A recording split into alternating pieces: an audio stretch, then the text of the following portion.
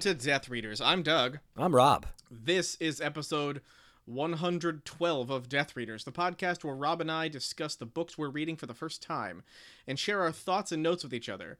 If this is your first time listening, we suggest reading The Legend of Drizzt, Book 4, The Crystal Shard, from the beginning of the book through chapter 8, I think, roughly, and then also, like, the first epilogue before listening to this episode. That way you too can follow along.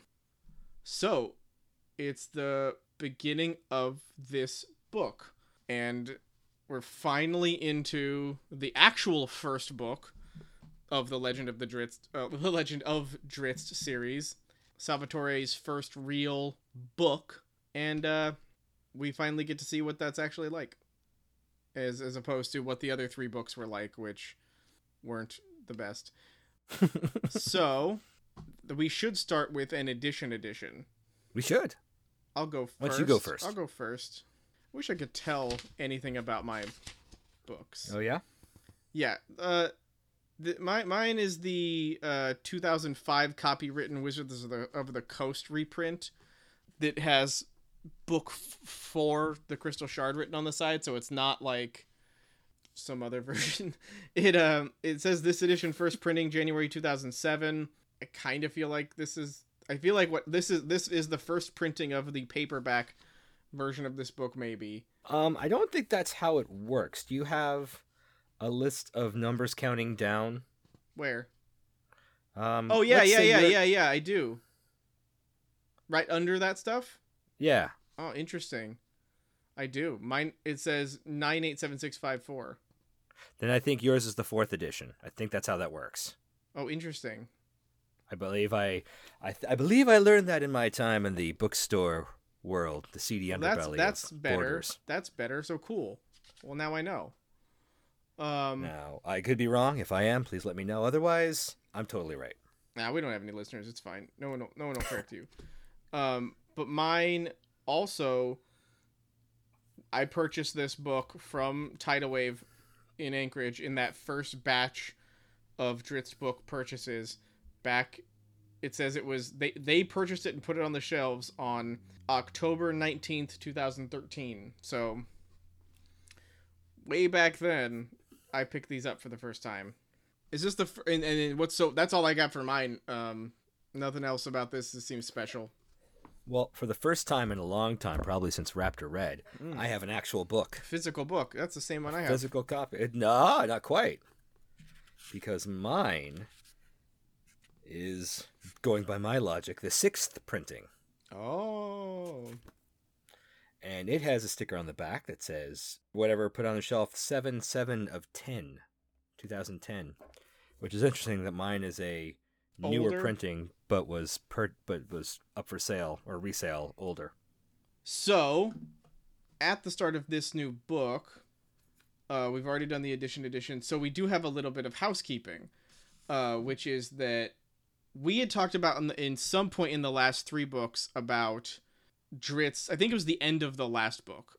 We had talked about Drizzt's, the issues of racism with the Drow coming into play with the audience, with readership, and the idea of using racist tropes to identify an entire group of people as uniformly bad or even good, but in this case it was uniformly bad, and then the parallels being drawn between the dark-skinned Drow and evilness is problematic. I think I made, if I remember the points I made correctly, my perspective on it was, and still is to some degree, that I feel like I kind of get what Salvatore was doing in that sense, where he was talking about if you can believe that that's possible, that an entire group of people is uniformly one way and that way is bad, then it would be potentially powerful and moving to give you an example of a person from a culture that is unequivocally evil, according to the text, and have that character have to overcome that, so that maybe you, as the prejudiced or bigotedly prone reader, could look at that and say, oh wow, maybe this is like pie in the sky stuff, but like I'd like to think that maybe that might be the thing that a couple people would get something out of, that they might take away like a life lesson and like learn from it. And I think that's still true. And I think that those three books really do a good job of explaining that message in a way that's relatable through the character of Drizzt, who struggles with feeling like he is, and I think the problem with I'll finish that first thought. He struggles with those prejudices and struggles with his own rejection of his own society. But I think the problem in my own like analysis there is that you don't like see that the initial representation of the Drow is incorrect, which is what happens with racism. You essentially have to accept that no, they are all evil and there are some good ones, and that's the problem. Right. I think. Whereas I was hopeful that the idea that some people who were racist might read this book and go, "Oh wow, I'm dumb." Like I'm the, the nerdy white person who reads through fantasy novels and doesn't know like any people of any other skin tones or any other cultures, because I'm any sort of whatever prejudice you want to imagine about that sort of reclusive, shut-in, nerdy racist, that it really charmed me, the idea that perhaps a book like this that might appeal to those people would be the catalyst to push them over the edge of recognizing their own flaws in the way they approach the world. Mm-hmm. And I still hope that happened and is true, but I think that like if you're talking about the book that gets read and absorbed by people who feel like they're the victim of that kind of prejudice, I guess what I'm hearing out in the world is that doesn't resonate in a positive way. That feels more like saying the thing about like there are some good ones, or someone being like one of the good ones. Those turns of phrases. No one can see my air quotes. I'm throwing up air quotes over those phrases to make it clear that I'm not using them without understanding. There's a point there. So the housekeeping is that earlier this week, like 4 days ago from the recording of the time of this recording, on July 22nd, 2021, an article came out on Epic Stream that Rob and I both saw independently, that was titled "Dungeons and Dragons Drizzt creator R.A. Salvatore says racist Drow tropes have to go away." And in it is an article where he talks about like that exact thing. Like he doesn't get too deep into like why he did certain things with those books and why he hasn't done other things, but basically he's announcing, as a little bit of publicity, I'm sure, that he is going to have Drizzt in his 37th book. Oh boy. So 37 books later, he will encounter, as far as I remember, 2 new Drow cultures that are different enough from the Drow of Menzoberranzan that I think the goal is to show that like the initial idea that there is one type of person from one group and how wrong that is, by being like, well, here are a bunch of others that contradict that. Here are a bunch of other groups of people that we would consider the same as the Drow, but are completely different philosophically and culturally. I don't know if that's, I don't know. Other than that, I'm not really quite sure how to feel about it, other than just acknowledging that it does exist. I think that one of the things this article does a really good job at doing, article written by Jake Viper, great name, buddy. It's an article with bite. Yeah, he suggests that with the 5th edition of Dungeons & Dragons launched in 2014, race was presented as a gamified concept. Wizards of the Coast once again cast the Drow, Orcs, and the Vistani as inherently evil. There was a backlash from the community and social media, and amid the backdrop of the 2020 Black Lives Matter protests last year, the publisher, I think is what he meant to say, it's a typo here, issued a formal apology and promised to make changes to the lore and mechanics of D&D.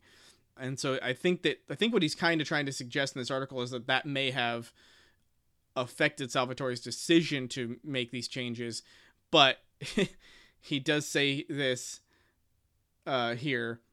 This is R.A. Salvatore saying, I can't tell you how many letters I've gotten over the years from people who have said, thank you for Drizzt, Salvatore told the outlet.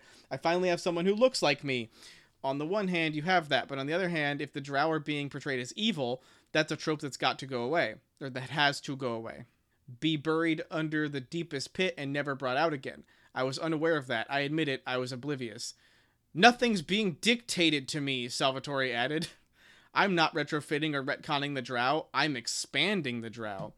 And so that's where, like, I think that the reason they included that line is to suggest that there may be some potential Cabal. Yeah, there may be like a move by the company itself to try to fix this, and this may be part of that plan.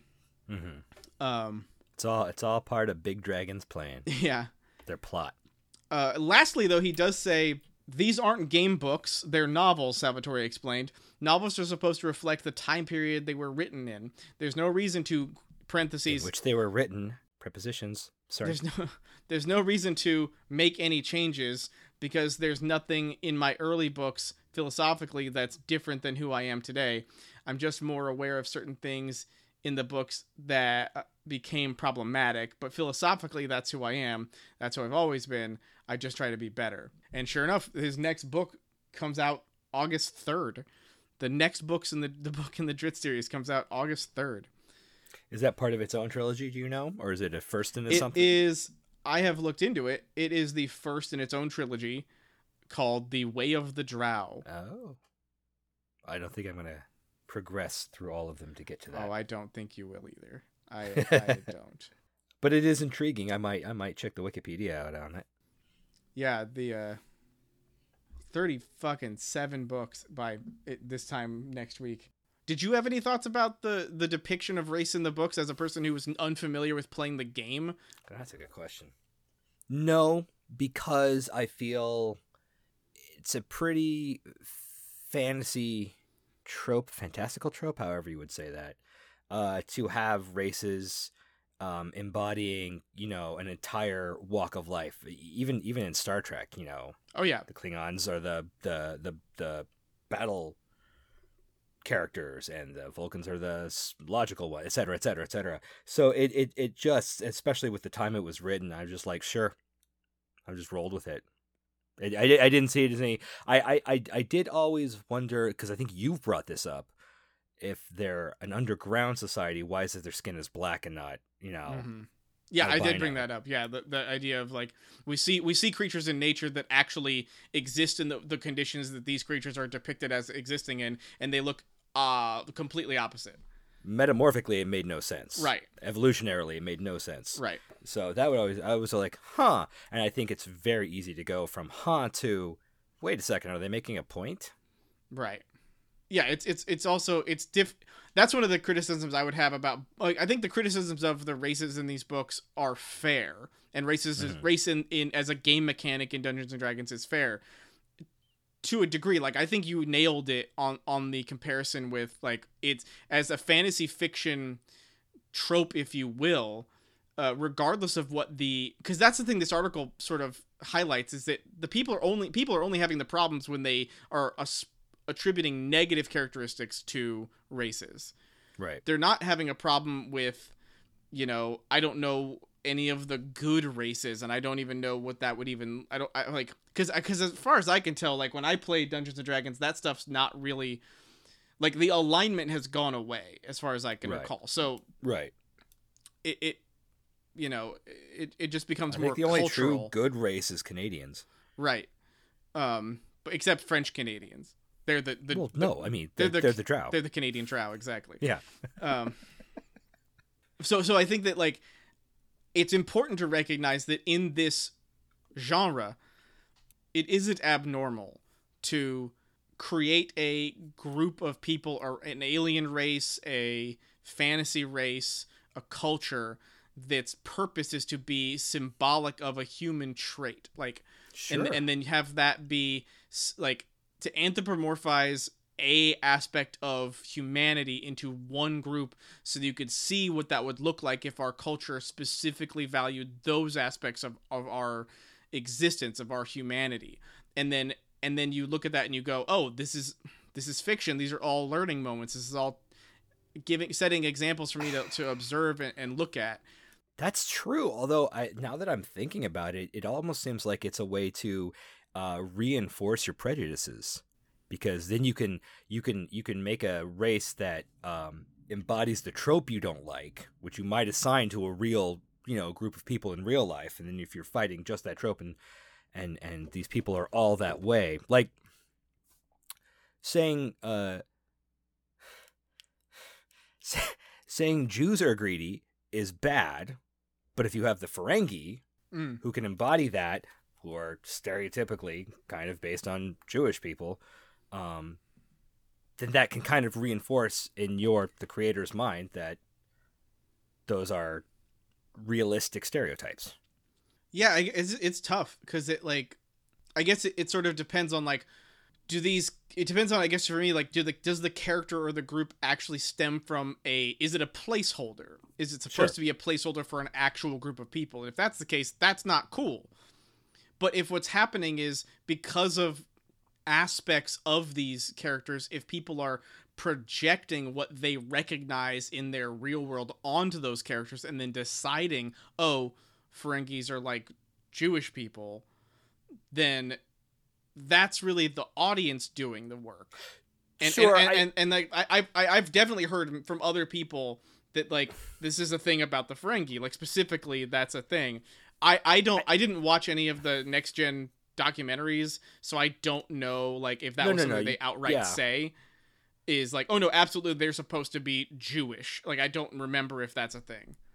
I think I was trying to make a broader point, though, and I shouldn't have used specific examples. No, I'm sorry. I think you made a great example. I think the example of Frankie's is a great example, because again, it's not just you. It's something I've heard from other people. So sure, but like even Star Wars, let's look at Star Wars and their planets.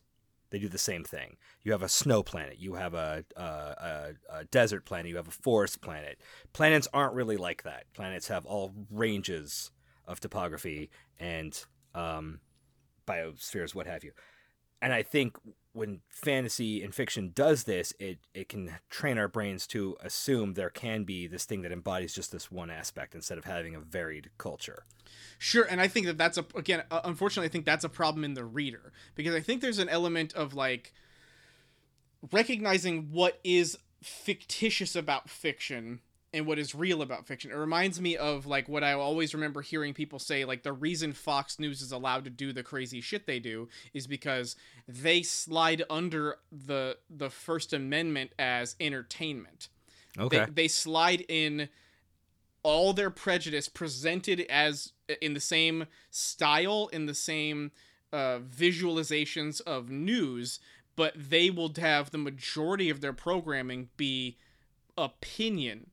It'll be like punditry, like topically covered, like editorial with someone standing in front of you telling you what they think about the thing or telling you what to think about the thing.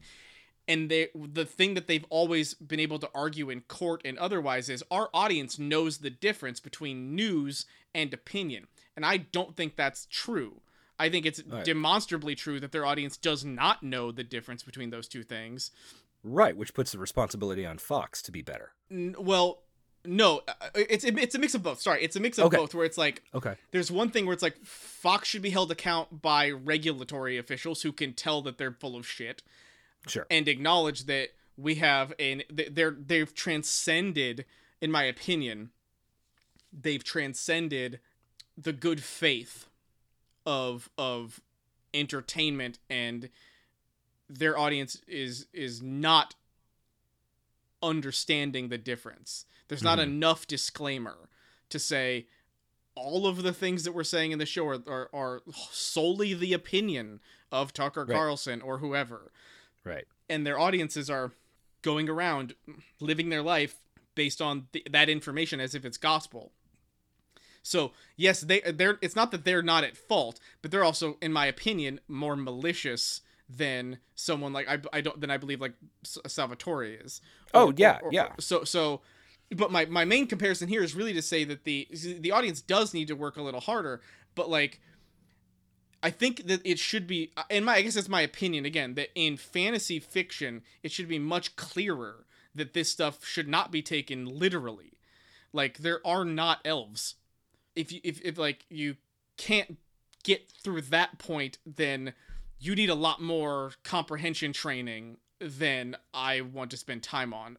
That's fair. The figurative view, obviously. So in that sense, like, as an element of this genre, I don't think it's necessarily like the author's fault with things like that. Like, going back to the Ferengi, like, again, like, Sure. if that was a deliberate thing, then that was brazenly racist and brazenly prejudiced.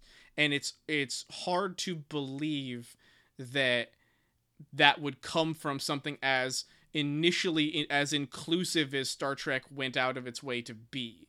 Sure. And that seems like a betrayal of Roddenberry's, as crazy as he was, his original vision for the optimistic future. So I think it's much more likely that people who have lived with those prejudices or observed them in culture and learned how, as a society, we categorize other people, are able to project those commonalities, those similarities onto a group like the Ferengi and go, obsessed with acquisition, wealth, bargaining, like deals, those things. I guess it makes sense that someone could say, oh, that sounds like this other prejudice in my real world, and then, like, conflate them. Mm-hmm. Again, to me, the important part comes down to the intent of the authors versus the interpretation of the audience. They're both important, but, like, I for me, as on a personal level, I think there are some malicious authors out there, and I think it's easy to attribute malice. But I don't think it's as earned as it sometimes gets. Not everybody is Lovecraft, or like Ayn Rand, or something like that. Like, or Harper Lee. I don't know what's going on with that. I didn't read Go Set a Watchman, and since there's so much outrage culture, I didn't even really look at the articles. Same. I was just like, man, my memory is that the whole point of To Kill a Mockingbird was like the opposite of the shit you guys are saying. I mean, from the little gleanings I've had, are you suggesting that I'm so bad about this because the movie is foremost in my mind? So Sure. Gregory Peck's character, Atticus, right? Yes. That Atticus had a character growth between the two books. That's a good thing. We want people to do that. People should do that. Right. So yes, I don't know what's going on there. I still love the movie. Yeah. Robert Duvall's early work. Yeah, doesn't he play Boo Radley? Yeah. He's just quiet the whole time. Yeah. I think he's a lot of ooh. Yeah. So I feel like it's like I think Salvatore is taking the correct path here in this article and this information, and saying, like, listen, I'm not going to go back and special edition my fucking books. Like, I'm not going to go back and rewrite them to appeal to the modern audience in a way that would be untrue to the thing I wrote 30 years ago. Just dovetails nicely into my housekeeping. But I will say that I think that saying, like he said here, like, I just try to be better is exactly the right thing that everyone should try to be. And I think that goes for especially people who get immersed in outrage culture, in this compulsion to seek out new outrage, to seek out a new thing to be incensed about and to get wrapped up in and become excited about. And because I think that happens to people. I don't have any, like, evidence, but I think that people they like the bandwagon of the mob. There's a thrill to get. It's like a prelude to righteousness. Yes. Like, I'm going to get pissed about this, and if it falls, then I was there. Yeah, and you can see me. Oh, I was mad, and I was right. It was my courtroom moment. That concept of, like, the thrill of being on the right side of history, or even just, like, the right in general. Because I don't want to go that big. Damn it. Any kind of atrocity from the past that we're never to let happen again, people are it feels sometimes like people are trying to not let it happen again from a glory hound point of view, Yes. instead of just making life better by not letting it happen again. It's that sense of superiority. It's like that part of it. Yes. It's much less. It seems like for some people, it's much less about the actual subject matter of the thing they're railing against. Yes. Or railing for, and much more about the thrill of feeling like they did something right. Like they got an achievement for making a statement one way or the other. I'm gonna melt all these motherfuckers' face off. Right. I And guess like, that's not what it's about. It's about making life better. Right, exactly. It's about being it's that thing where like you want to be a part of something that makes the change, not because the being a part of the change is important, but the change itself is important. Right. So anyway, I'd love to hear what your housekeeping was. We had also had a conversation about Dritzt's, damn it, I still can't say it, little asides and preludes to sections. Yes. And how we wondered if they were originally there or something that was added with the prequels and maybe retconned. Oh, special edition. That's why you said that would be a good... So I went a-looking, like, because it was, published in a different form in 1988 originally.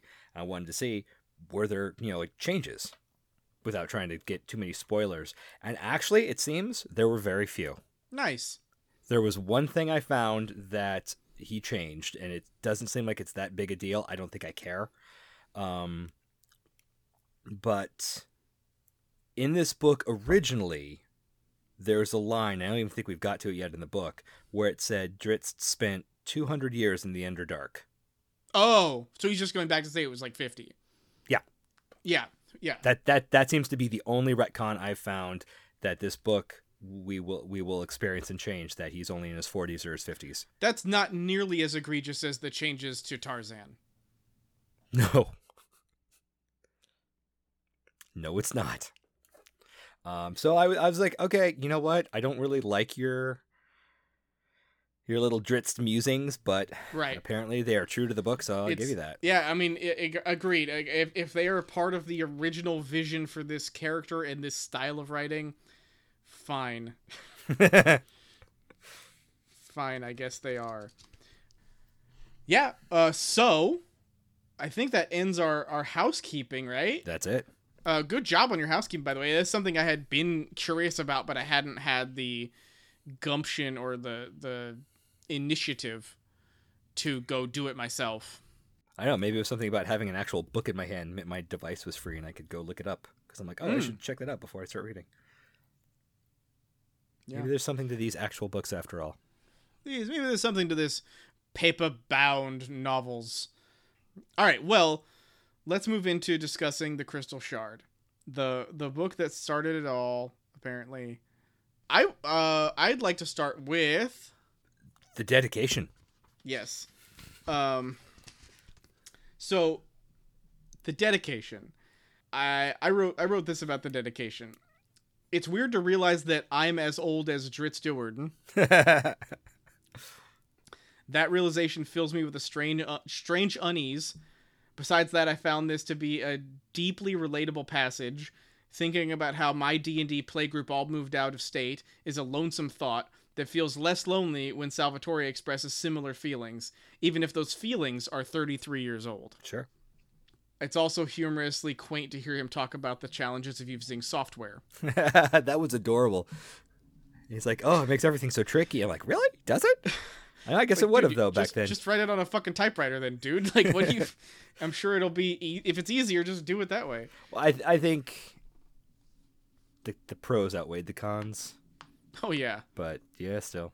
My only note on the dedication, and I wasn't trying to be super negative, but I had not read these books in physical form yet, and this was the first time I realized how small the print was. Oh. And I was like, oh, that's okay. But I mean, I got used to it. But it does seem smaller print than usual paperbacks I read. So I was taken aback, but it wasn't a horrible... It does kind of have a slight Bible-ish quality maybe, to the maybe size. That was it. Oh, yeah, that's it. Okay. Well, then that brings us to... Prelude. All right, this is what I have on the prelude. Okay.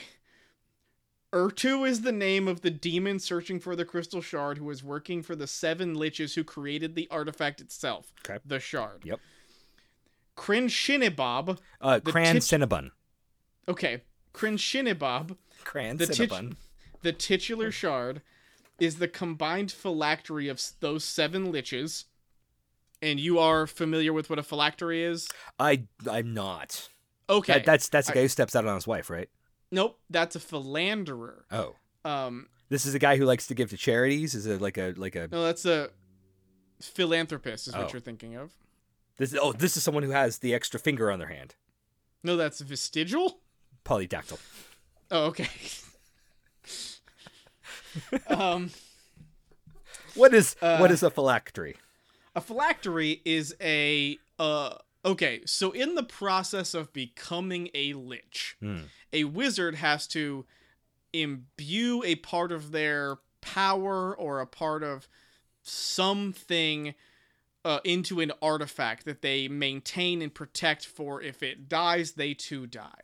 Mm-hmm. So, in a sense, and this is something that happens so that when the wizard dies, it can come back as a lich. Okay. It can become an undead a Sararak is a lich.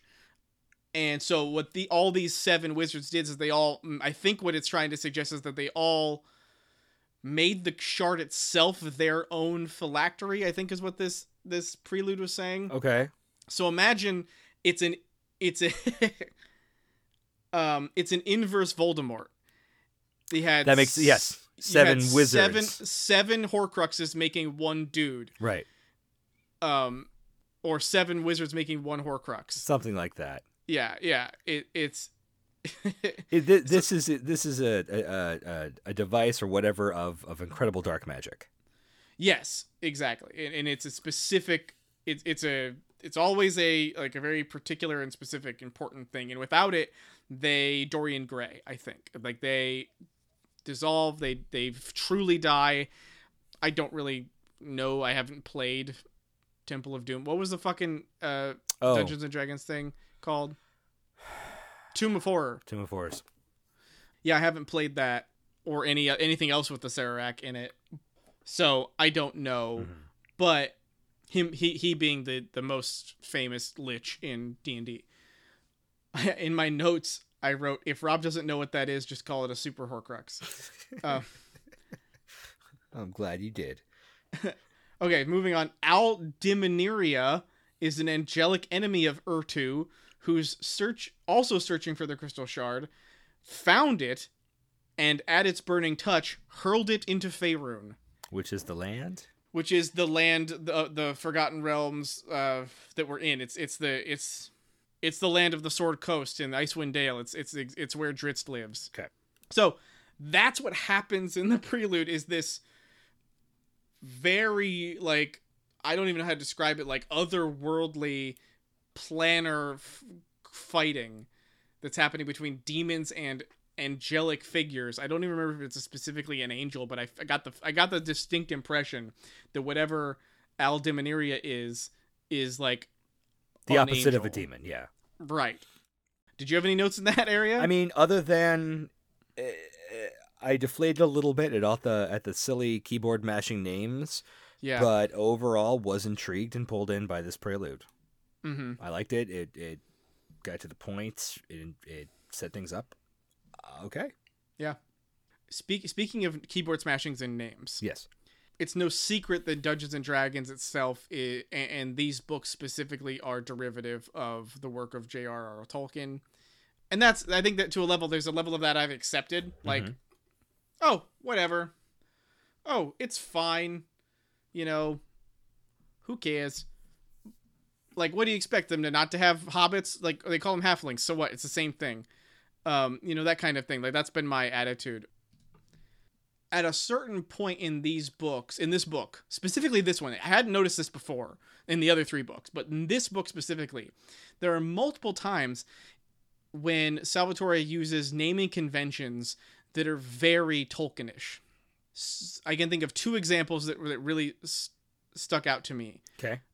The crystal shard itself later in the book, it becomes a tower. So we'll get there eventually, but we're going to talk about this here.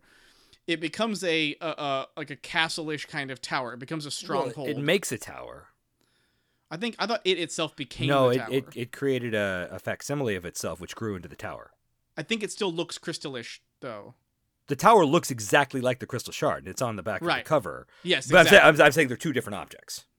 Yes. Okay, yes. sorry. So when that tower is created and exists, it is referred to as. Do you remember what he called it? I don't. Yeah. Okay. It's related to the name of the crystal. It's I think it's Crystal Tirith. Yeah, like Minas Tirith. Like Minas Tirith, exactly. However, in maybe a way that maybe it's okay. So I looked it up. Okay. What does Minas Tirith mean? It means Tower of Guard. Whereas it's a Sindarian word. Yeah, sure. Oh no, that's from Tolkien. You're right. Damn it. Yeah, Minas Tirith is definitely a Tolkien thing. Yeah. Well, I thought maybe he took it from Norse or something the way he does. He does. Yeah. I thought Tirith might have roots in our world. Right. And so I thought that was interesting. Mm-hmm. Maybe Tirith does come from something else. Let's see. No, all the stuff I'm reading about it says it only talks about the Age of Men and like Mordor and shit like that. It doesn't talk about Welsh or Danes or anything like that. Damn it, and I can't find it. Give me a second, because I feel like he's not the only one to do this. I think I was remembering Willow, where they went to Tir Asleen. Well, another one that very came similar. Up. Right. Miris Mortis is the other one that I can think of, which I think is Tower of Death, in another part of the Lord of the Rings film series. But Morgul, Miris Morgul, is that what? That sounds right. My brain is trying to make my mouth say the things I remember. Also known as speaking. The other one that stuck out is the word Thane, which came in, I think, as one of the barbarians' names, or some character's name was like Halfthane or something like that. And that word Thane really sticks out to me, not necessarily because of Tolkien, even though it is part of, like, it's in there. Right. Like it's a title, given to people, but I'm pretty sure that it's one of those titles you get in Skyrim a lot. Mm-hmm. When you play through Skyrim, you become the Thane of the different holds of Skyrim.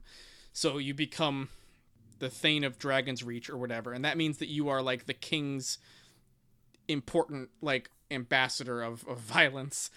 So that word really sticks out to me there too, and I just feel like it's interesting to which again obviously came way after these books. It makes me wonder if these authors are using the same things, or they're just being derivative from each other. Like, are they using the same inspirations, or are they or is it directly coming from each other as it bounces through history? Like, I can't remember if Dane Ironfoot is a Thane. For some reason in my head he is, but I don't know if that's true. I don't know who Dane Ironfoot is. Dane Ironfoot's a minor dwarf character in Skyrim. No, it's in the Hobbit movies, and I think he was in like other Tolkien properties. Yeah, but I can't remember. He's the son of Nain, the great-grandson of Dane I of Durin's Folk. He was the Dwarven King of Durin's Folk, the fifth king under the mountain, and the Lord of the Iron Hills during the War of the Ring in Middle-earth. Duh. Sorry, that's on me. But no Thane, so we can move on from this. But like, it was definitely something that I caught your eye. That stuck out. So we can move on from etymologies. Part 1, 10 Towns. All right, summary. Drizzt catches us up.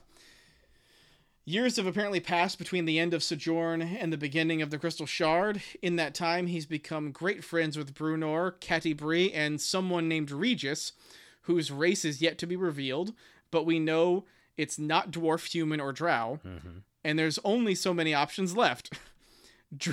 Drizzt is still living in or around the mountainous passes of Ten Towns in Icewind Dale.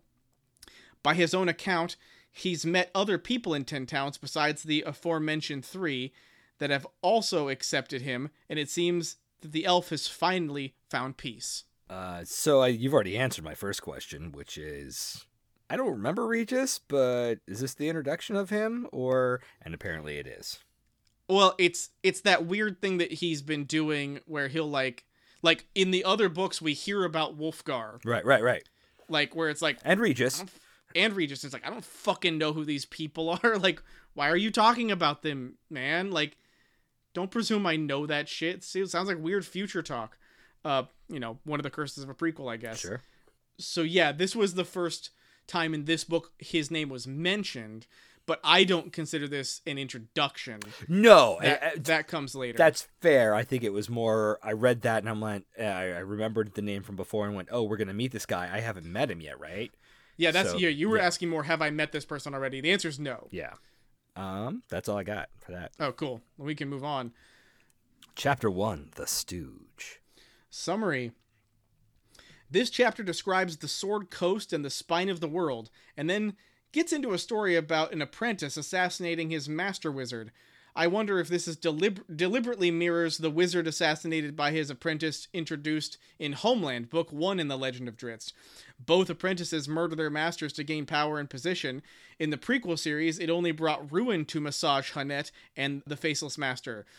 Could it bring ruin in this book as well? I'm going to guess yes, but I'm also going to guess yes. Okay. Shot in the Underdark. Do you have any notes in this chapter? Again, I was very intrigued. I really liked this setup. I liked the characters. I liked how it played out. Maybe it was the lack of Drizzt. I don't know, but I found myself into it and taken aback by that. That's great. I have a note on page 1. Okay. Which is that 310 days is 30 days, not 21 days. I mean, I guess we know that now.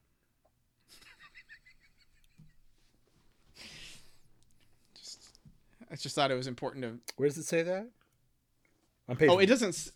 On page 1. Page 1 or page 10? Because page 1 of chapter 1 is page 10. Page 1 of chapter 1 is page 10, yes. So in page 10, let's see here. They say, the hard journey from Luskan to the remote frontier settlement known as Ten Towns had taken them more than 310 days. Okay. 30 days. Well, it doesn't say that, though.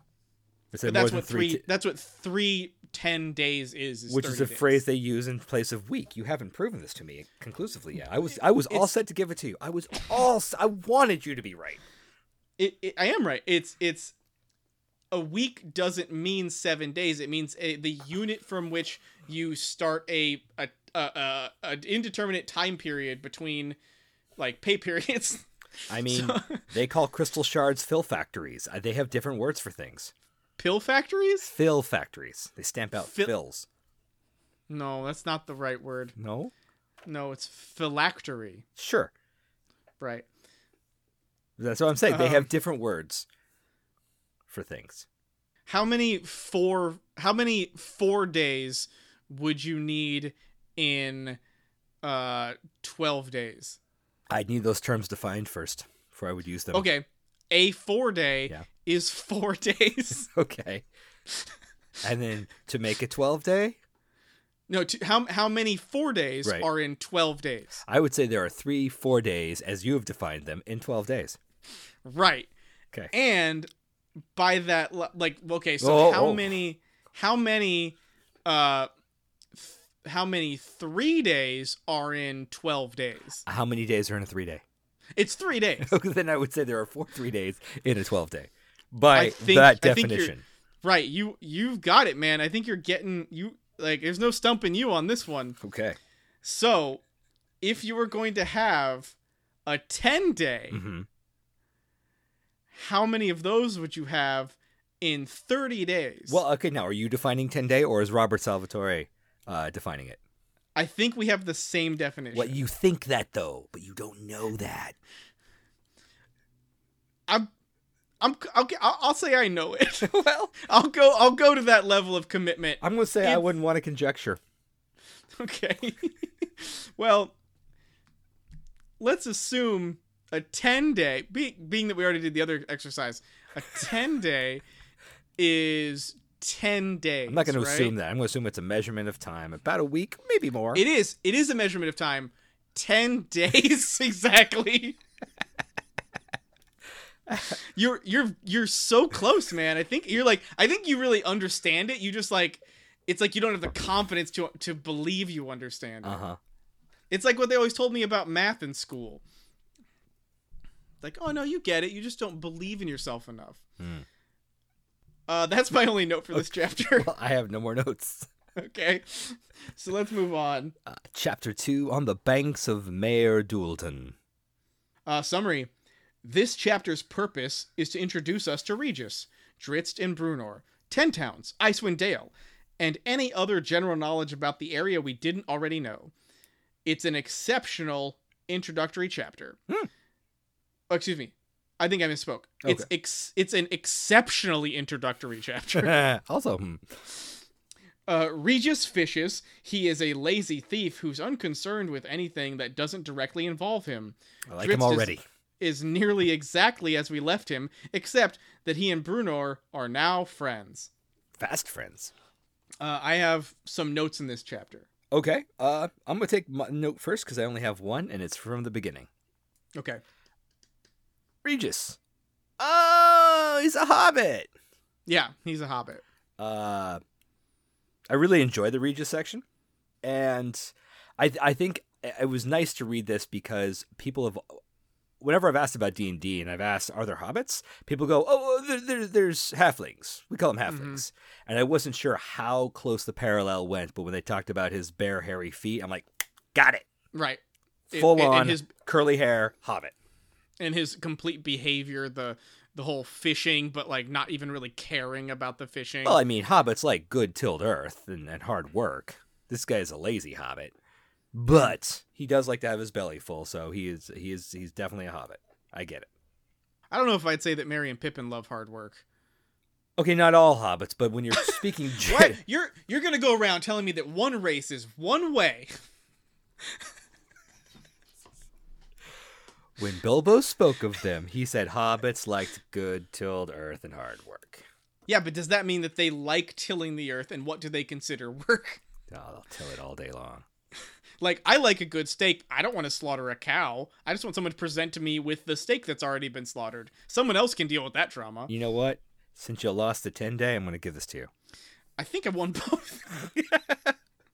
1-1. That's our score. And I would spell those words O-N-E and W-O-N. I agree with you. 1 and 1.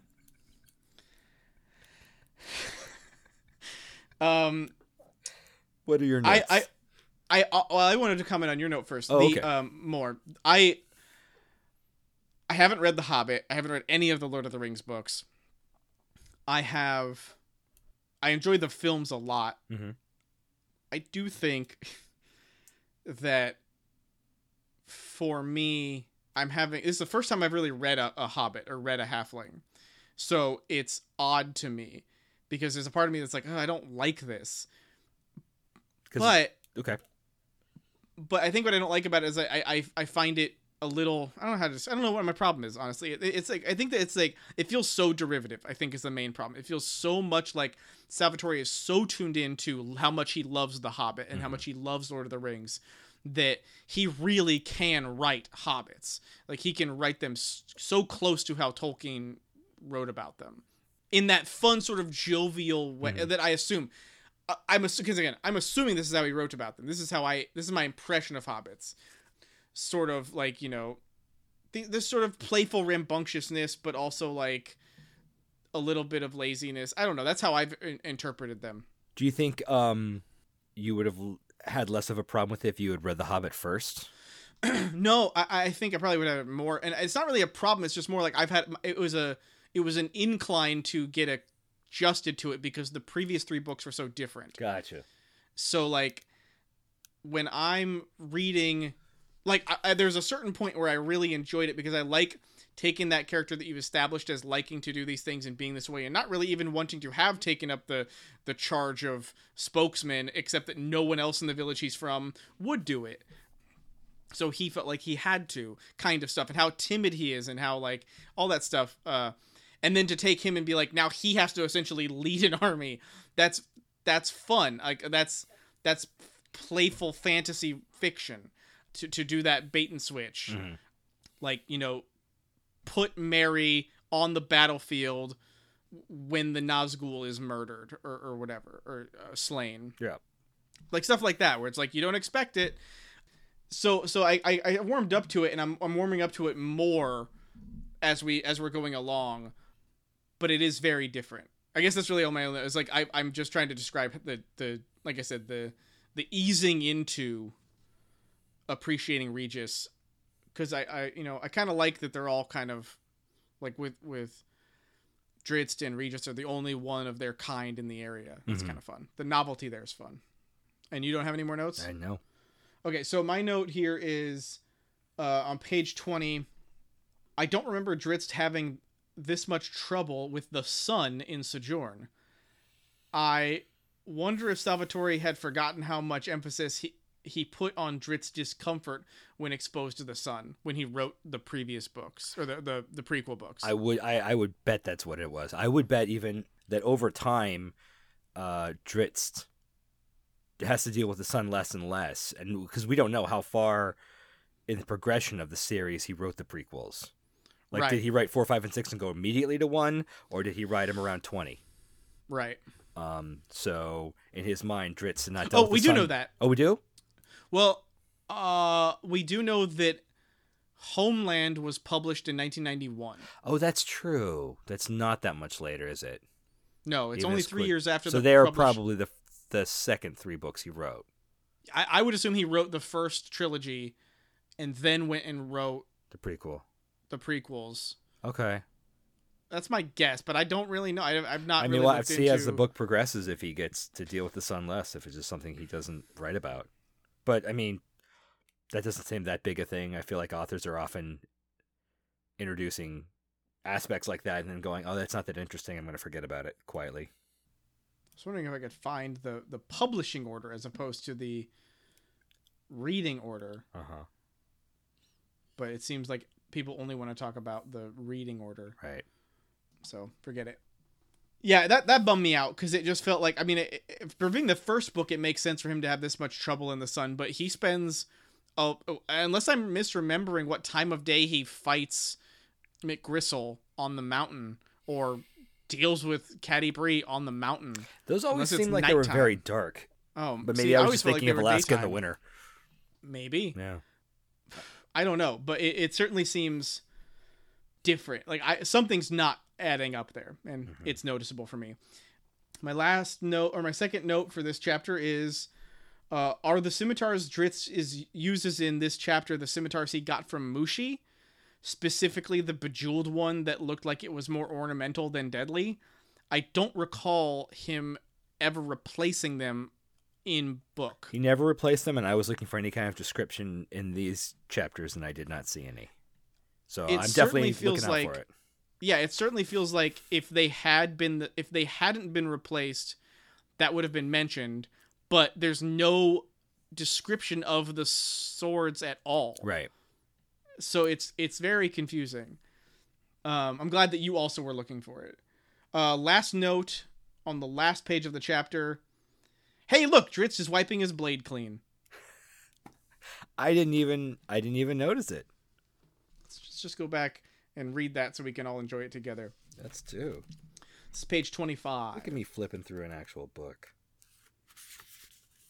Come on, elf, scolded the dwarf. We've 5 miles and more of road to go. Drizzt shook his head and wiped the blood-stained blade on the felled monster's fur. Roll on, Brunor Battlehammer, he whispered under his smile, and know to your pleasure that every monster along our trail will mark well your passing and keep its head safely hidden. I mean, that's all I was asking for. He's grown up. I tell you, these new friends of his are a good influence on him. All right. Where are we now? Chapter 3, the Mead Hall. Summary. It's the gathering of the Juggalos. Many nomadic barbarian tribes gather to plan and execute an invasion of 10 towns.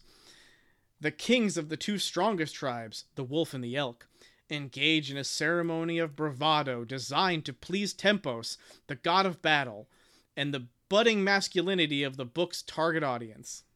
That is to say, it's designed to please both the god of battle and the budding masculinity of the book's target audience. Right. Do you have any notes? Only that I feel like I'm getting a broader world view of, well, the world, and in this entire book, there's sometimes when you watch a movie, it feels cloistered and like a set. You know what I'm talking about? You see that and you're just like, I feel like if I walk behind that building, I would see the emergency exit. And sometimes it feels like a real world. This feels a lot more like a real world than the last 3 books have felt. Yeah. And I'm also noticing that and liking it.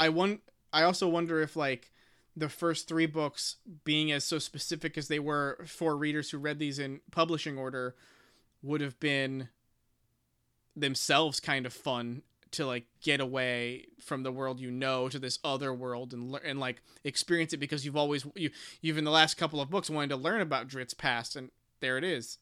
I feel that his writing is different, though. He spends time on the folklore of things like Tolkien would have, or even Stephen King, where I'll be like, this hill was something, something. Here's a brief history of that, or here's this outlying area, which is this, and it makes things richer.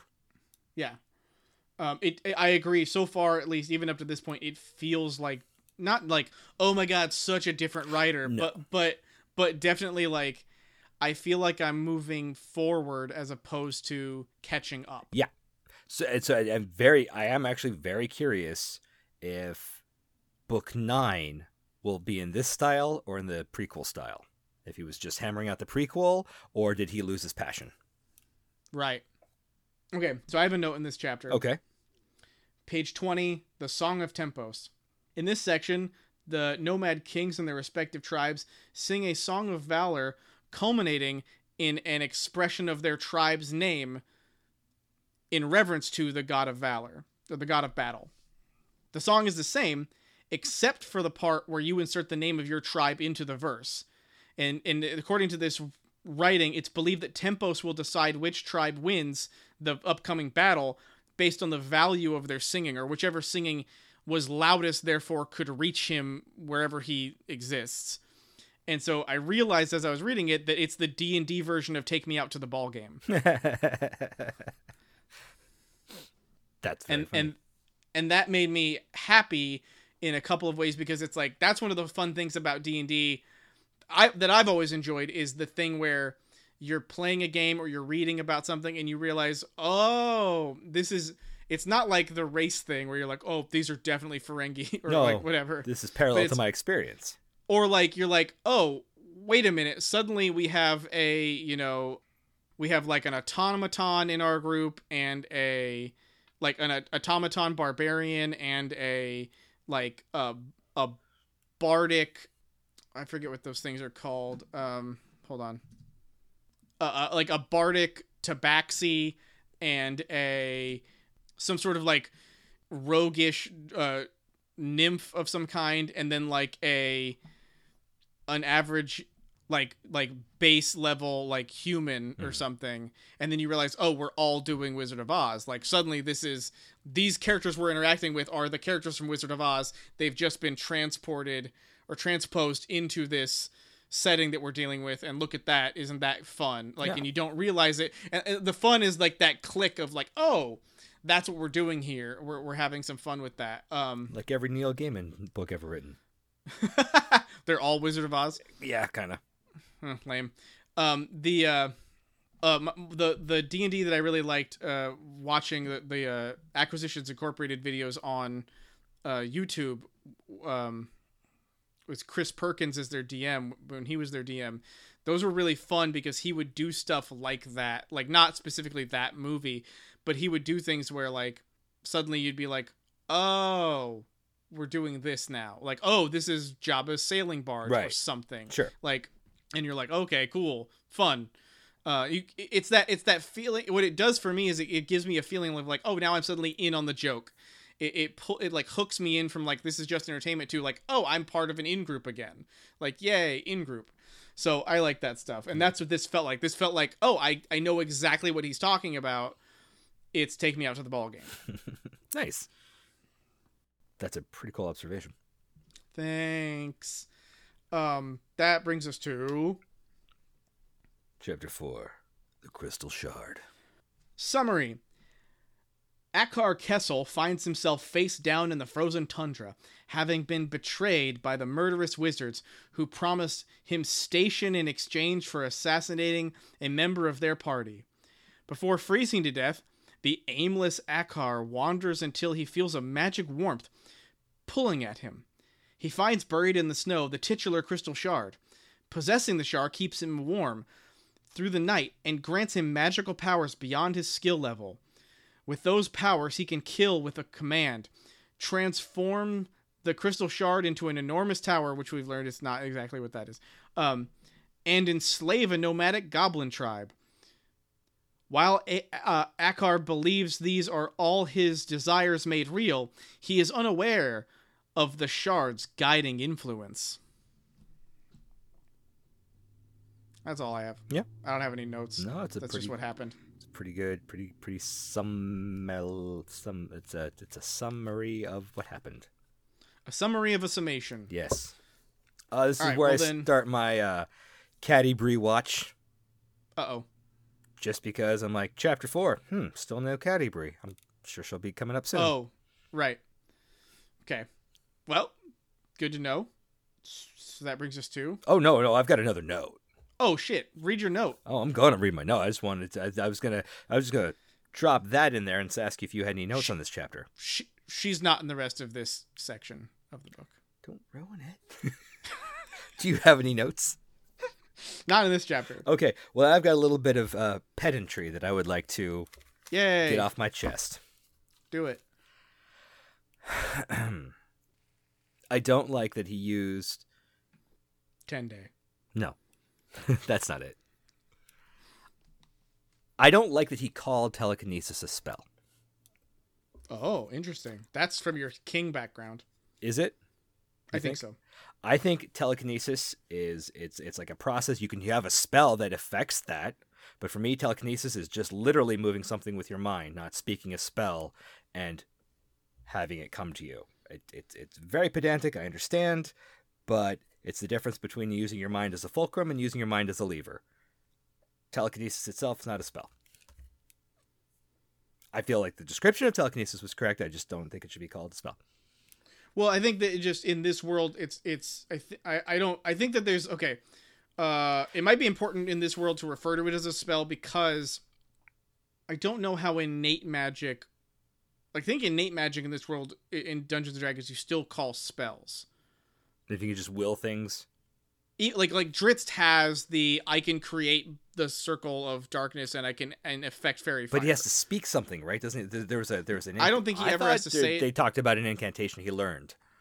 Maybe I don't remember if it happened in the first time they talked about it. That's possible, but I feel like every time they use it, they don't say and Drizzt uttered his power word. I think it's just like later in these chapters that he uses both those spells directly in succession.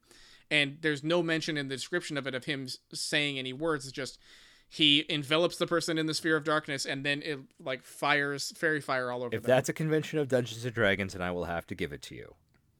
Well, I mean, that's not to say that some spells do require like components is what they're called. Sure. Which can be spoken or physical. Okay.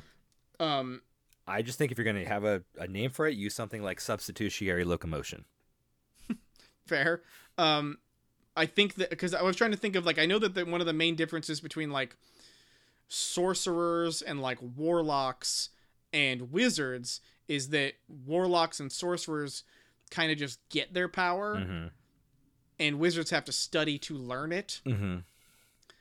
But I still think that because of the way the function of the mechanics of the spells have to work in the game, you still have to they function the same way. You just don't have to like work really hard to learn one, or you don't have to like prepare them. Like that's the thing in the game. Like wizards have to prepare spells. Clerics even have to prepare spells. I don't remember. I have not played enough in a long time, but I have a feeling that sorcerers may not have to prepare them in the same way. So, for example, a wizard can have a book of limitless spells, Right. but they can only be able, like, prepare a number of them based on their skill level per 24 hours or 1 day, 10 of which would make it 10 day. So Possibly. they 240 hours.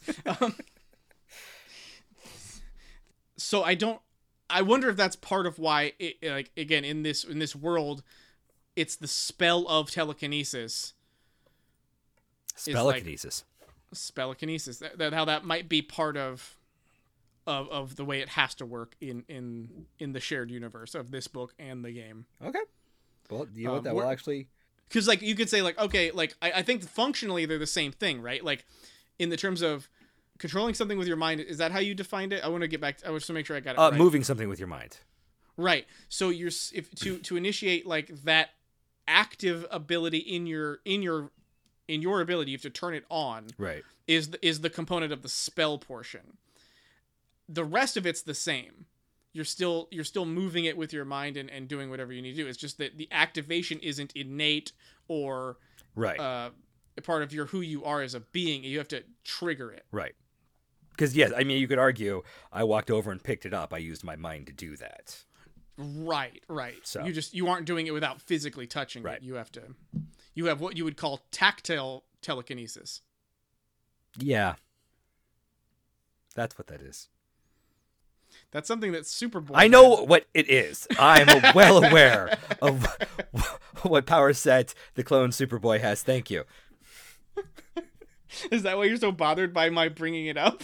I really like tactile telekinesis, and yours seemed like a... Look what I'm doing. You're... Look what I'm doing. I'm Superboy. See, that's... You're being glib. I'm doing the same thing. Want me to go get my leather jacket? I can like, oh my god, that's my next Halloween costume. I'm going to be clone Superboy, and I'm just going to start picking objects up and moving around and going like... What it is. Whoa, tactile telekinesis. You're a jerk? It's a very clever superpower, and I'm like a metahuman. Look at me go. I'm Rob, I'm being a meta-human. Well, that brings us to... Let me make sure I'm done with my notes really quick. My phone went to sleep. Yeah, I'm done. That brings us to... Chapter 5, Someday. Which is exactly when we'll see Catti-brie again. Summary. Bruenor and Drizzt have a meeting where they discuss what to do about the upcoming battle. Warn the townspeople? Attempt to convince them to stand together against the barbarian horde? Or let them be overrun and take their chances with a barbarian-controlled 10 towns? I don't have any notes. Okay. Well, first one, when they talked about Mithril Hall and how they delved too deep. Mm-hmm. And I went, oh, Balrog. That was, I mean, I'm just like, I get that you like Tolkien, but man, come on. Mm-hmm. And then we definitely didn't meet Regis before, right? Makes me wonder if he'll die soon. Here's what I don't remember. Okay. In the last book, there's a person that Drizzt meets when he first comes to 10 Towns. It's the person who gives him the job of going up and guarding the pass. Yeah. I don't remember who that was. I know it wasn't Regis. It definitely wasn't Regis, but... I don't remember either. Yeah, I don't. Yeah, I think it might be like, was it Cassius? Is that a person we find? That is, later? I think, a person... Is he the guy who runs Bryn Harbor or whatever it's called? Bryn Shander? Yeah. He's definitely one of those guys. I don't remember. Yeah, anyway. Yeah, Cassius, yeah. Well, I got a page on I think on him. He is the one who runs Bryn Shander, yes. Then I think that must be who Drizzt met earlier. Last one in, 5 chapters in, and this is a richer, less tedious reading experience. Feels like a world and not a confined set. Oh, we already talked about that. But this is where that note happened. Oh, yeah. That's interesting. That's it for me. Okay, that brings us to... Chapter 6, Bryn Shander. Summary. Still no Catti-brie. Still no Catti-brie. Regis attends a council meeting of the spokesmen of 10 Towns. The timid Lightfoot relies on Drizzt's coaching and the magic of his gem to influence the other councilmen in agreeing to prepare their lands for battle with the barbarian horde. Do you have any notes? Here are a couple notes. We'll get to it in a minute. I didn't like the ring stuff as much, but I really liked the little mini story of Cassius swindling the council out of their palace. Yeah. I'm like, funny. that was actually a really good little bit of writing. And I was taken aback. That's one of those little things that feels very D&D to me again. Like that feeling of like, that's funny, it's clever, and it adds world building. And it like, you can imagine, I can imagine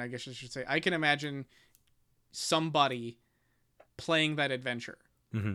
Like playing the adventure of being him trying to get that palace from these guys and like rolling high charisma or bluff or like intimidate, like all those different things, like using all of his high charisma score to get through like to get this thing that he wants and succeeding in it. I found that very like, it's one of those things that like it translated very well to a explanation in game. Mm-hmm.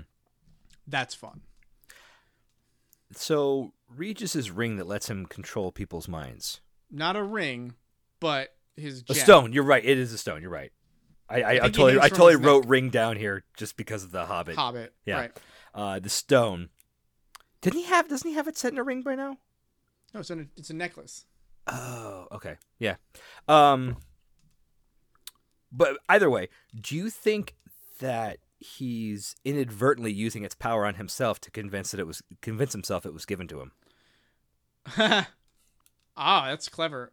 Or is it just the guilty thief's lot to try to believe the best of themselves even though they know their shit? I think you're probably right. I think that there's probably there might be a reason why it feels like that the way Salvatore is writing the Halfling's gem and the Crystal Shard's influence on their possessors is similar. Mm-hmm. I think it's entirely possible that it's very important that they're similar. Maybe it's not. Maybe it is. But yeah, I think that's astute. That's an astute observation. My thought was it would be great if it was like Veritaserum. How so? Is that the right one? What's the luck one? Oh, Felix Felicius. Felix Felicius, yes. I was wondering if it was like that, where it's really just a inclination to say the right thing. Well, okay, what's the word for that thing that's not real, but you think it's real? Your alarm's going off. It starts with a P, goddammit. Placebo. Only 2 clues, and I got it. Yeah, so I think that it could be like a placebo thing, where Drizzt is just like, Drizzt believing in Regis is enough for Regis to believe in him, but the only reason Regis would believe that Drizzt really believes in Regis is because Regis believes that Drizzt believes that the gem is magic. So maybe. So like, I mean, we've seen it be used enough times for me to think it's actually magic and it's a world of magic. But that doesn't discount the possibility that a lot of this is predicated on belief and hope. Yeah. Yeah, so, but I like your idea. Like, that's definitely something that happens in these, in Dungeons and Dragons, where you can get, like, cursed armor that's, like, really powerful, but every time you use it, it hurts you kind of thing. Mm-hmm. And eventually to the point where, like, you're suddenly, like, the longer you use it, you actually go, like, you decrease in power, but, like, you can't take it off, because if you take it off, you'll die. So you're no longer as strong as you used to be, but now if you remove this thing that doesn't help you anymore, you die. This gem came from a set of 12 other gems. Mm-hmm. A set of 12, so there's 11 others. Do you think they're all powerful, like an Infinity Gauntlet situation? Or is this just the one that happened to be the magical one? I think Drizzt suggests that it's possible that it was just one. And that was the one he happened to take, or called to him. Right. I think this is very much the ring, the One Ring. It's supposed to be the way that the One Ring calls to Smeagol, that the One Ring calls to Bilbo. Finds a new owner. Right. I think it's supposed to be like that. So because Salvatore really, really likes his influence. He Sure. loves Tolkien's work. Well, in a way, I mean, this is the ring. This is the ring from The Hobbit versus the Crystal Shard, which is the ring from Lord of the Rings. Yes. They get to fight each other finally. Yay. All right. Any more notes? And that brings us to Chapter 7, The Coming Storm. the worst title for a porno I've ever heard. Summary. This chapter depicts Drizzt scouting out the barbarian camp and learning their battle plans.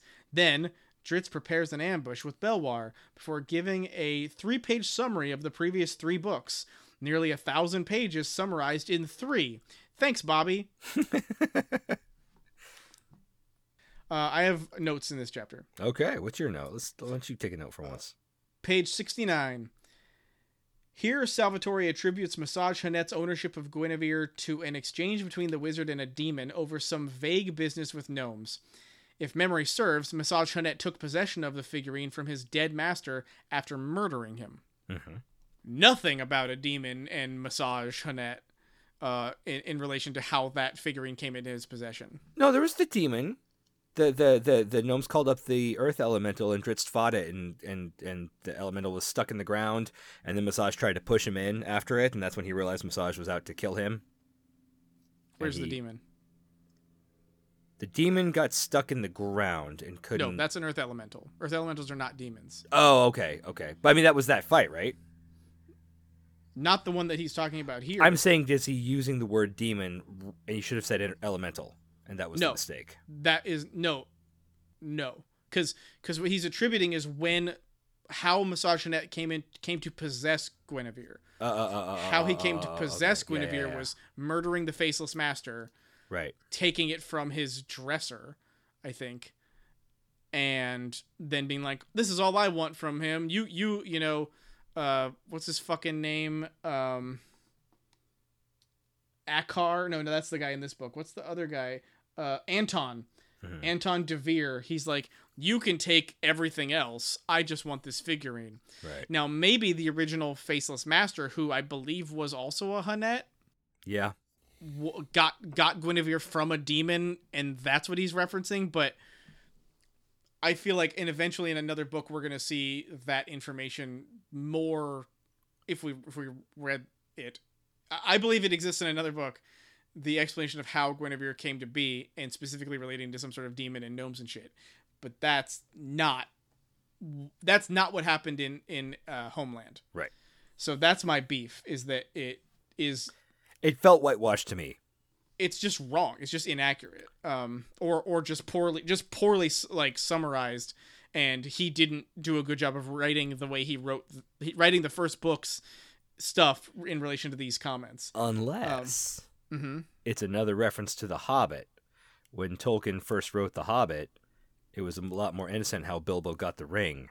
And then after he started work on Lord of the Rings, he went back and actually retconned The Hobbit to make Bilbo a little trixier and actually lied to Gandalf about the ring when he got out. Damn it, Bilbo. Right. Maybe. My other note is on page 71, very similar note. Okay. Another continuity error. I don't think it's fair to say that while Drizzt and Massage were fighting atop a stalagmite, that Massage was unsuspecting, in quotes, maybe surprised that he couldn't defeat Drizzt, but he knew they were in combat. He knew that, and he knew that Guinevere was actively killing Anton Devere at the same time. Mm-hmm. So, just it's a certain point of view is how it feels. It feels like, I didn't lie to you. I'm not wrong. Just from a certain point of view, I'm right. And I'm using that point of view. You should use it too, even if it bothers you. Don't question me. That's all the notes I have in that chapter. Yeah, I don't have any other notes. All right, that brings us to Chapter 8, Bloody Fields. Summary. The battle between the unified armies of 10 towns versus the unified barbarian tribes. Guess what? 10 towns wins. Drizzt earns respect from some of the inhabitants of the city he helped defend, but many people of 10 towns still dislike him. I suspect the driven barbarian army will be welcomed by the master of the Crystal Shard. Totally. I don't have any notes. Okay, well, I got a note here. It says, Jesus, Regis, grow half a pair. Well, he killed that guy. It was when he was right before he killed him, and he was trying to give up and be like, "Okay, I'll pay you." Oh yeah. I was just writing in the moment, you know. Mm-hmm. Desperate, Regis pulled the ruby pendant from under his waistcoat. "Please don't kill me," he pleaded, holding the sparkling stone out by its chain and letting it dance seductively. "If you let me live, I'll give you this and show you where you can find many more." So that's when I was like, pfft. Well, you could read it that way, or you could read it as, "Wow, what a convincing ruse." Nah, I'm not going to read it that way. From a certain point of view. Why are the stakes so big, I wondered, in this chapter, when we haven't even been introduced to Cady Bree? It's like if the Battle of the Five Armies happened before we got to Bjorn's house. I guess maybe Cady Bree isn't that important yet. I would no, but it was also no. That's an observation about where we are in the book. Why are the stakes so big at this point? This felt closer to an end of book. Oh, the stakes are this big so that you can have. Okay. I mean, I've got a lot more on this later in my overview, but sure. I think that it's my answer is this gets the audience to the point where they're invested in the world because it's the first book.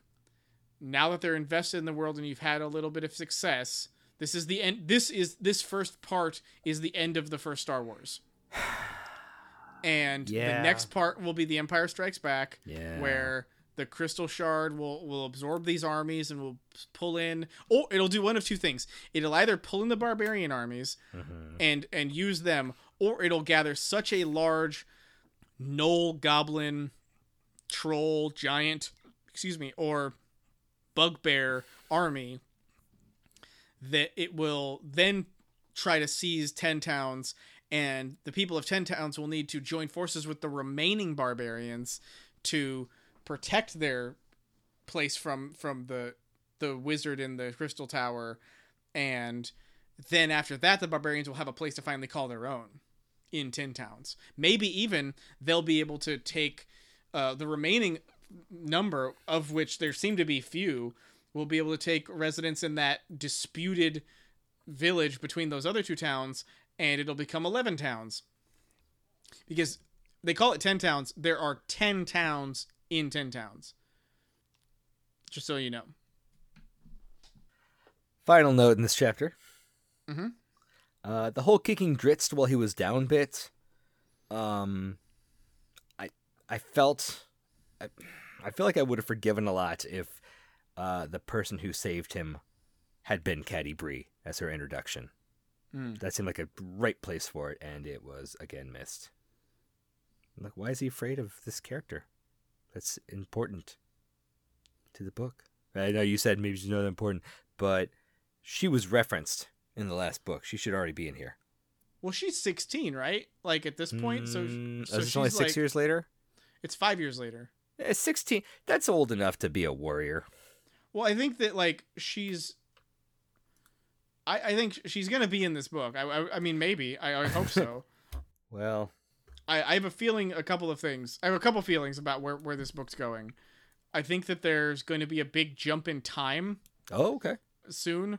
Mm-hmm. I have a feeling that either we're going to jump 5 years ahead after Wulfgar has served his time in the mines for Bruenor, and then Wulfgar and Bruenor and Regis and Cady Bree and Dritz will all be a team. And by then she'll be 23 or 22 or 20, somewhere between there. So she'll be absolutely an adult so that Dritz can make sexual advances towards her. You don't think she's going to hook up with Wulfgar? That's where I thought it was going to go. I don't. Oh, interesting. Okay. I am concerned it's going to be like Halloween 3. So I'm Team Wolfcat. Yeah. And you're Team Dritzy Bree. No, I'm Team Season of the Witch. I missed how we got to Season of the Witch. Because in Season of the Witch, the main character is this, like... Oh, right. 40-year-old guy who shows up and, like, just finds a teenage girl who's, like, 16 or 17 and has, like, random vigorous sex with her in a motel room and then, like, kind of abandons her. And it's not treated as like a fucking creepy, horrible thing that he's done. It's just like, yeah, that's what men do. And keeping in mind how much older than her Drizzt is, that's the comparison. Well, I still think I'm still holding out hope for that. Never mind, I didn't want to say it because I'm not holding out hope for it. Okay. I keep thinking that Drizzt, that elf maiden he saved, will be his love interest down the road. Either way, it's gross. Oh, either way, it's gross. Age ain't nothing but a number, except that it's a number for a reason. That's it. Yeah, I think that like so I have a suspicion that something like that's gonna happen. Maybe it'll take Akar Kessel 5 years to amass his skill with the crystal shard, to build his goblin army, and then by then he'll be ready to storm in and take the castle. I don't know. I have this feeling. I mean, I'm glad we stopped at this point. Yeah, it's a good place to stop. Because like I think that whatever happens next is going to be either very different or take place immediately after what we've done. Mm-hmm. You know, I'm interested in that. I think that the reason you're not getting introduced to Catti-brie yet is because they have to introduce Wulfgar. I think Wulfgar is, for this book, much more important than Catti-brie. And my guess is that that's where we're going to be going. And considering that they have very similar, like, descriptions, you know, young, You're going to ruin my note for the next book, or my sorry. note for the next chapter. No, it's fine. I'm so sorry. No. I guess we should just move on to the next section. Epilogue. Okay. In the battle's aftermath, Bruenor saves the life of a young, intelligent-looking barbarian teen named Wulfgar. And that was the last we'd ever see of him. Akar Kessel learns of the battle at Ten Towns before the Crystal Shard suggests to him that it might be nice to rule over 10 towns. It's suggested that Kessel plans to Joffrey a captive woman, which is lame. My note? Mm-hmm. Oh, shit. Is the blonde on the cover the barbarian? I thought it was Catti-brie. Looking closer, I see the nascent beard. Fuck. I see no beard, but that's fine. It's stubble. There's clearly stubble there. Okay. I think there's just chin shadow, but that's fine. 5 o'clock shadow. No, I mean like definition of your No, jawline. I'm talking about above that. I'm talking about how it gets like it's whiter, like blonde stubble looks. All right. The beard, everything, the face gets lighter towards the chin, lighter and gray. Hey man, you go ahead and you tell me all about blonde stubble. I'll believe you. Hey man, apparently one of us knows a little bit more about beards than the other one. See, my problem is that like there's this dwarf looking guy behind them that has brown hair. That's definitely not Bruenor. So WTH, who is that? Is it Bruenor? Is it supposed to be a Bruenor that's been painted wrong? Because that's my guess. This whole time, the whole section, I'm like, oh, Catti-brie is front on the cover. Nope, she's a redhead. I didn't remember that. And an actually been introduced in this book and described. I might have known that. You only have the introduction and description from the last book. 5 years ago. Lots can happen to hair in 5 years. She was described as having red hair. She could have gone to the salon. The dwarven salon? Yeah. They what do they do? Dye your hair in wine? Absolutely. Or bleach it with some sort of amino acid. Well, anyway, I think that again, like Wulfgar is going to be the Catti-brie of the next while. Mm-hmm.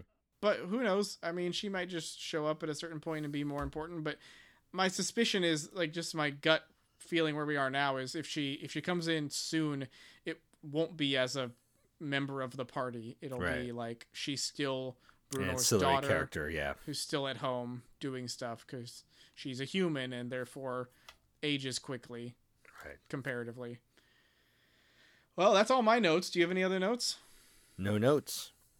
I have an overview. Go ahead, give me your overview. I mean, I don't have one because it's not the end of the book. Sure. Even though it says epilogue, which is dumb to have in the third of a book. So I wrote this in a fit during the middle of the 8th chapter, and then I rewrote it with a little more of a level head. Let's see if I still agree with it. All right. There is an unevenness to this book. Judging from this section and past experiences, I would guess that this is going to feel like another book of novellas connected by the Crystal Shard. But the stakes of the Horde attack felt artificially inflated or like Salvatore worked backwards. as him, I want to introduce Wolfgar. He was part of a barbarian horde, but hordes are big, so how do we defeat them? The towns come together, but they wouldn't do that easily, so we use the magic stone. Even this truncated version of what could have been an epic unto itself should have had more room to breathe. There was lots of good bits in there, but running through them so quickly by making the ring again, the stone function as a deus ex machina, I feel like it stripped a lot of meaning of it for me. Yeah, again, I don't know if this is like... I think that's something he did in the other books, too. He did this, especially in the last one. This, like, you'll have a big fight in the middle or the second third. Mm-hmm. Like, 2/3 of the way, and there'll be a huge, big fight. But then the story won't end, and there'll be another thing. Yeah. Or, like, 2 more things. Like, in the last book, we have this big fight of Mushi's Grove. And you're like, holy shit, that's a big fight. And then it's like, now he's got to go trick a dragon. And you're like, oh, is that the end of the book? He's like, no, now he's got to go fight McGristle. And that's the end of the book. We had like the rock giant fight too, though, right? Before they even got to Mushi. Yes. But like, that's I think, again, to me, what I'm trying to get at is I think that's so much more like playing Dungeons and Dragons that it doesn't bother me. Okay. When you're playing Dungeons and Dragons, you're going to have these intermittent combats that are going to... They need to be fun and visually exciting and scary and flavorful, and these all are that. Like, this one's pretty big. This is a pretty big fight, and he is truncating is the word you use, and I think it's a good one, a lot of the connective tissue. But at the same time, sometimes that stuff in the other books was the worst part. No, you're right. I just wanted better connective tissue put in. Mm-hmm. So far, I mean, this was a hard one for me to read because I was like distracted while I was reading it. And so I had to keep going back and reading it again. But like, and also like that same problem I'm probably going to have every time I read one of these books, which is the first time you get introduced to those stupid fucking names and you have to read a new person's dumbass name or a new place's name. And it just feels like it's like, I'm having a hard time keeping the like, okay, I get that he's building a world, but you have 10 towns that each have an individual spokesperson. 7 towns. Name 10 towns? It's 10. So you don't understand. They call it 10 towns because there's 10 towns. Mm-hmm. Hey. I mean, it's right there in the name. Anyways, you were saying before you were so rudely interrupted. It's called the Crystal Shard, not the Crystal Ball. Like, they're different shapes. Anyway, so each one of those people has a name, and they're referred to by name, and it's like, who the fuck am I reading? Like, who is this person? Why? Like, it's almost like there's too much world building sometimes in these things, where it's like, I like the political drama of having to balance all these people and all these things. I like that. It's fun. It gives a lot of depth and complexity to this world. But then he does the same thing in the inverse with all the barbarian hordes. And it's like, there's a moment where I think this is the Halfthane guy or somebody like that gets killed in battle. Like the guy who leads the Bear Clan gets shot in the chest with an arrow after being like, I'm the fucking best, Clan Bear rules. He gets hit in the chest with an arrow and then just dies. And it's like, I was trying to remember, wait, was this the guy who was the leader of the Elk Clan? Because they had very similar names. Yeah. I had to go back and forth a couple times too. And so like, it's hard to get like, for me, it's hard to get super into it because I get like just caught up in feeling like there's significance to all these names and trying to keep up with them when I don't think there actually is. And I don't know if it matters to keep up with it sometimes because it's a little too much. Right. But I mean, like I said about the Death Star, I feel like it's very much like it's Star Wars. We just read the Star Wars of this book, which may be 3 parts that each are, like you said, kind of like their own mini novella, like stories, which may explain the necessity of the epilogue a third of the way through the book. Not to say that discounts anything you've said, because that's not what I'm trying to say. I understand. But you did find yourself more interested. I was more interested. It is overall more rewarding. We'll see what happens. Well, I guess that brings us to a new word alert.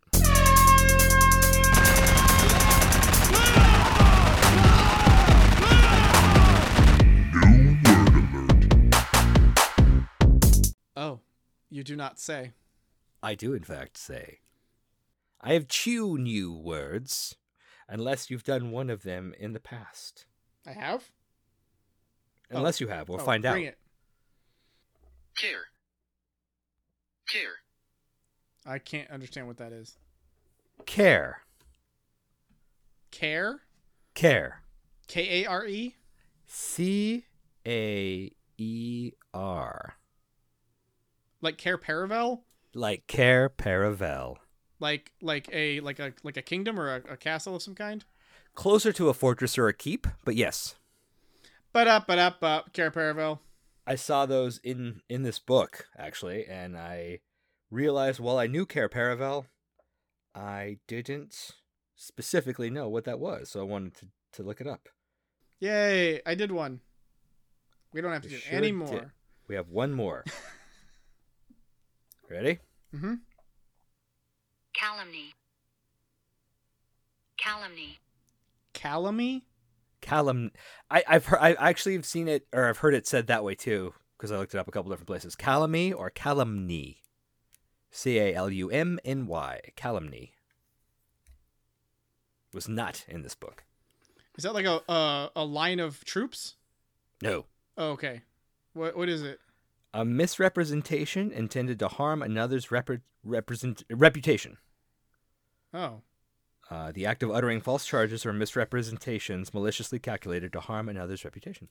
I must have just blazed over that word in this book because I don't know it. No, that one wasn't from this book. Oh, well. I was just chillaxing, reading some Hamlet, you know. Oh, Hamlet. The Dane. Okay. Like you do.